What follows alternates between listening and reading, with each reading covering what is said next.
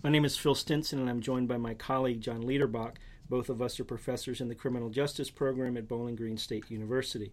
In this podcast, we're going to discuss our research on officer-involved domestic violence, and more specifically, let's begin with some background information on the problem and why we decided to conduct this research study. Right. Well, the primary reason was to bring to light a problem that's really been hidden from the point of view of researchers and practitioners.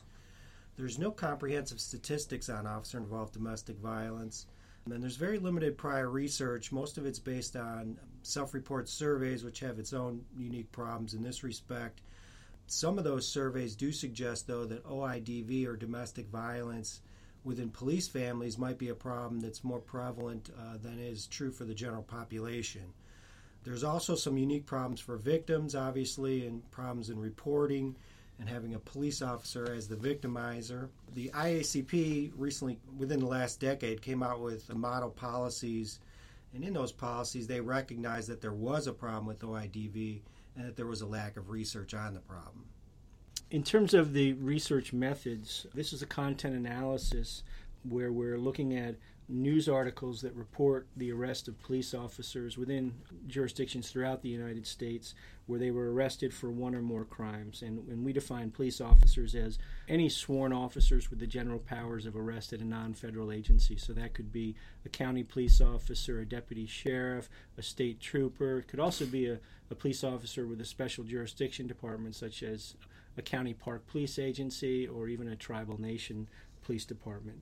So in identifying the cases specifically dealing with officer-involved domestic violence, we realized early on that we weren't going to be able to identify the cases that we wanted to study solely based on the criminal charge. For example, in many states now there's a crime called misdemeanor domestic violence. However, that's a pretty new crime in most jurisdictions. Historically, in domestic violence situations, someone would be charged with assault. So either simple assault if it's a misdemeanor, aggravated assault if it's a felony. So we knew we weren't going to be able to look at the charge alone. For one reason, there seems to be some issues with preferential charging decisions, which we'll talk about a little bit later. So what we decided to do was to use a more inclusive definition, which is the definition of family violence that's promulgated by the American Academy of Family Physicians. And in doing so, we were able to capture a good number of cases where officers had been involved in some sort of criminal activity where the incident was family violence related. So it was either a significant other in terms of a spouse or a family member, that sort of thing. But a fairly inclusive definition, and it gave us a good sample of cases to work with. There was 3 or 4 primary findings. We identified officers that were involved in some form of family or domestic violence. One of the things that came out of the research, the victims, and in terms of their characteristics, there's a broad range of victims. Only about 1/3 of the victims that we identified in our research were the actual current spouse of the officer. 1/4 of the victims were children. Obviously, this brings us back to our use of the inclusive definition of family violence. Really highlighted the method in our work because we were able to do the content analysis of the articles and to read who the victim was. And so this inclusive definition speaks to the importance for researchers and practitioners to look beyond just the current spouse, that OIDV is a problem that involves victims, including children, beyond the traditional spousal relationships. Another finding is in relation to the charging decisions that we found on these cases, and often we found that the official charge against these officers did not reflect the underlying behavior. That is, they weren't charged with a simple assault offense, they were charged with something else.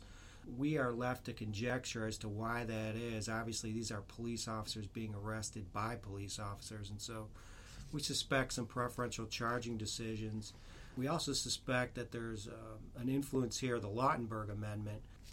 Yeah, the Lautenberg Amendment was enacted as a federal law in 1996 as an amendment to the Federal Gun Control Act of 1968, and it extends categories of offenses that would disqualify someone from being able to possess or own a firearm or ammunition. Another set of crimes, and that is qualified misdemeanors of domestic violence. there's a fairly recent U.S. Supreme Court case that deals with this exact issue, and the court held in that case that the criminal offense charge does not need to be an offense that is entitled misdemeanor domestic violence. It simply needs to be an assault or an assault-related offense where the relationship between the offender and the victim is a familial relationship that would qualify as a family member or as domestic violence. So as a result, there seems to be a recognition within the cases that we looked at that officers often received initial preferential charging decisions to escape being charged with an offense that would be a qualifying crime under the Lautenberg Amendment so that someone could not be able to carry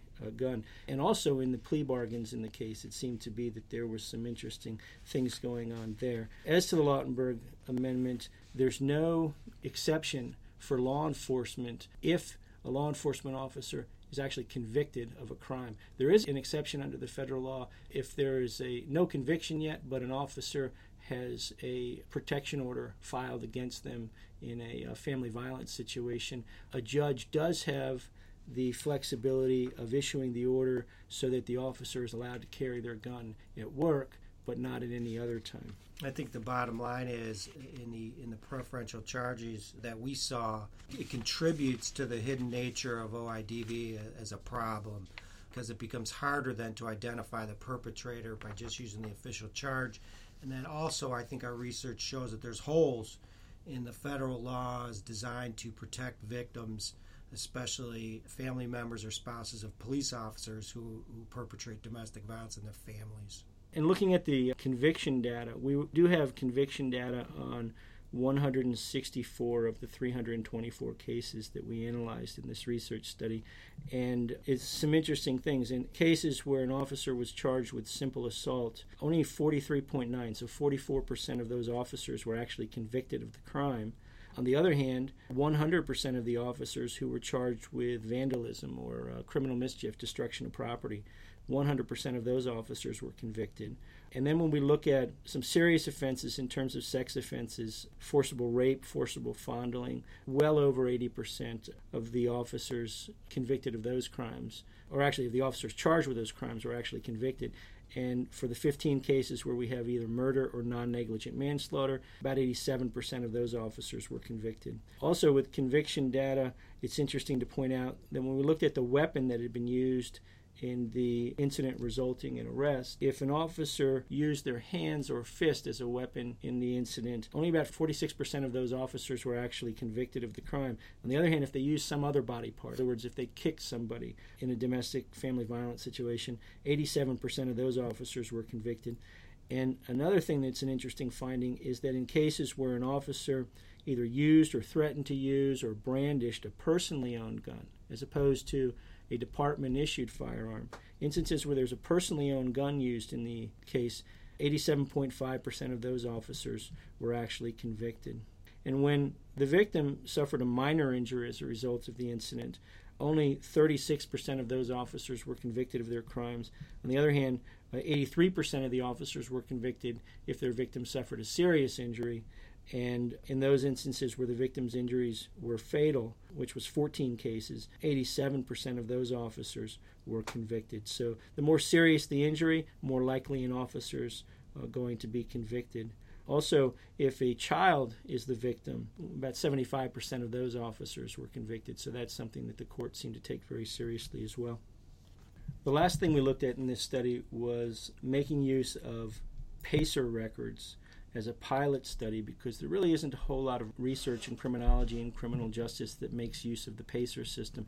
And the PACER system is the federal court's public access to courts electronic records system, and it's a collection of databases actually that actually gives you the opportunity to have complete access to the case files in the clerks of courts in all of the U.S. district courts, also the bankruptcy courts and the appellate courts in the federal system as well. And a few years ago, the PACER system was extended and modified to add the ability to run name searches throughout the system, as opposed to having to go into specific district courts and look at things in a rather cumbersome way. So with that, we realized that we really had something unique here. We have a large list of individual officers who've been arrested criminally. And what we looked at here was we wanted to know of these officers who were arrested. So we actually had 324 cases in this study, but 281 officers. We wanted to look at, of those 281 officers, how many of them at some point during their law enforcement career had been named as a party defendant, in other words, sued in a lawsuit in federal court for violating somebody's civil rights. And what we found was that 21% of the officers in our database who've been arrested for crime of family violence, so in other words, they were bad at home. They were charged with something resulting from criminal behavior, allegations of criminal behavior at home. We wanted to know, were they also getting in trouble at work? So this is looked at as a correlate of police misconduct. And I think an interesting finding. The PACER records, I think, in the larger picture was exploratory, but it really offers a chance for researchers to put together a picture of an individual officer. And our findings found that about 20% of the OIDV arrested officers also had been sued. And so this may provide police executives with another indicator of general police misconduct. And so in the future, PACER records can be used to cross-check names of arrestees, not only for domestic violence, but other types of police misconduct, and we can see whether there's significant associations between different types of misconduct.